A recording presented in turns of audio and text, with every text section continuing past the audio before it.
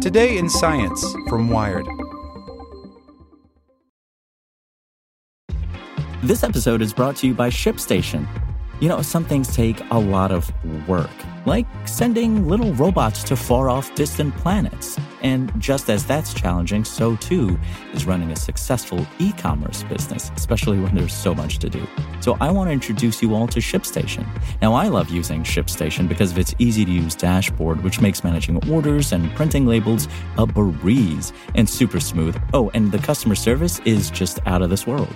It's exactly what you need to help grow your business. Sign up for your free 60-day trial at shipstation.com/technews. That's shipstation.com/technews. As a longtime foreign correspondent, I've worked in lots of places, but nowhere as important to the world as China. I'm Jane Perlez, former Beijing bureau chief for the New York Times. Join me on my new podcast, Face Off, U.S. versus China, where I'll take you behind the scenes in the tumultuous U.S.-China relationship. Find Face Off wherever you get your podcasts. Welcome to the spoken edition of Wired.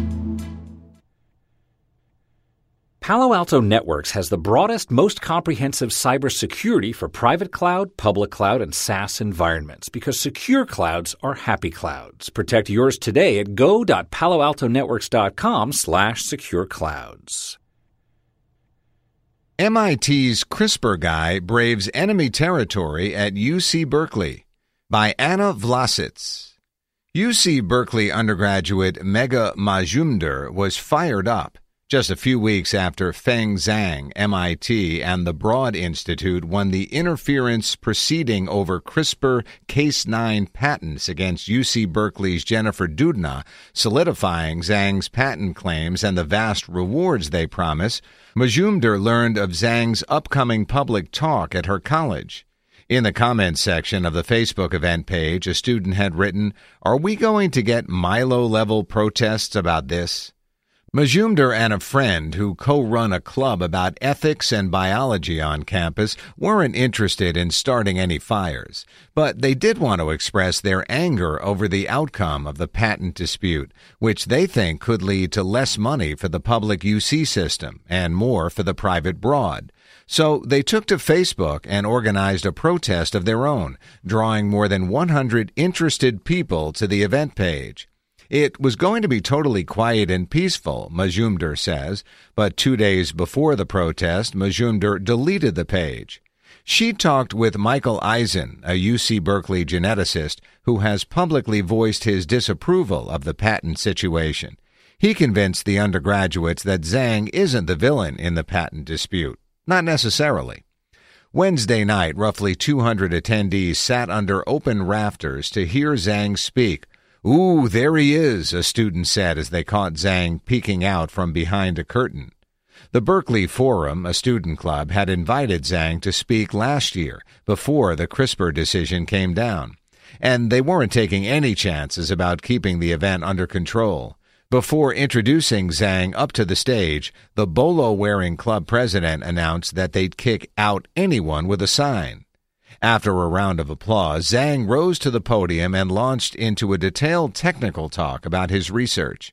The audience was silent as he reviewed how CRISPR worked, aided by a 3D animation showing DNA being clipped and edited. Then he introduced the more recent discovery of an RNA editing kind of CRISPR. This included unpublished results showing how a tool based on this type of CRISPR, called Sherlock, could be used to test for diseases like Ebola and Zika. It was somewhat surprising that Zhang spoke about unpublished work at all. The current academic patent system creates an atmosphere of secrecy, explains Eisen. Because patent cases, including the recent interference between Zhang and Doudna, have prioritized the scientist who shows an idea working in practice, scientists are less likely to talk about their great ideas before the crucial experiment is done and the patent is filed. You don't even need a censor. You just know that you can't talk about this stuff until you file a patent, Eisen says. Zhang chose to talk about his work anyway.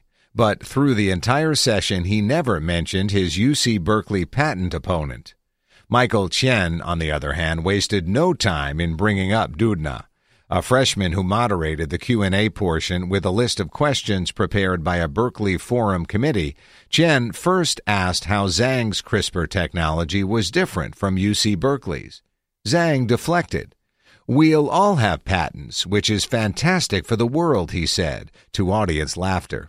Chen persisted, asking how patent licensing would work if everyone has patents.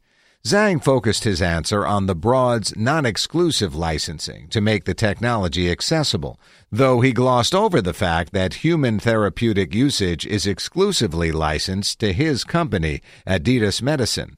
Asked how he came up with the idea to use CRISPR to edit eukaryotes, his answer was less terse and more rehearsed, spelling out timelines and referencing specific papers.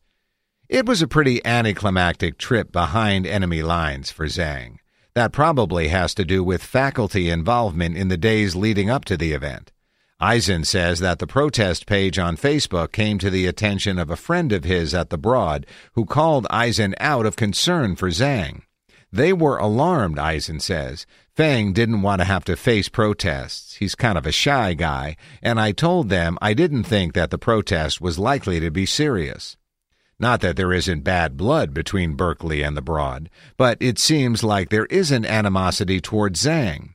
It's directed more at the Broad and its PR campaign to promote a Zhang-centered history of CRISPR, and the fact that this publicly funded research could now be controlled by a private institution. Eisen said that if the Broad's president, Eric Lander, were giving a talk at Berkeley, he would be out protesting himself. But after explaining to Eisen that the protest was a joke among friends, the students canceled it in the interest of keeping the talk focused on the important downstream effects of CRISPR, the ethics of using it for things like curing diseases and making super babies. But with everyone treading carefully and playing nice, the issue of ethics barely came up Wednesday. And since the talk was technical and focused on basic research, it's not clear that people who didn't already understand CRISPR learned much. Indeed, Zhang gave what appears to be the same talk in La Jolla today at a conference for clinicians and researchers. He was supposed to share the stage with Doudna. She was unable to attend. Want to learn how you can make smarter decisions with your money? Well, I've got the podcast for you. I'm Sean Piles, and I host NerdWallet's Smart Money Podcast. Our show features our team of nerds, personal finance experts in credit cards, banking, investing, and more. And they'll help you make the most of your money while cutting through the clutter and misinformation in today's world of personal finance.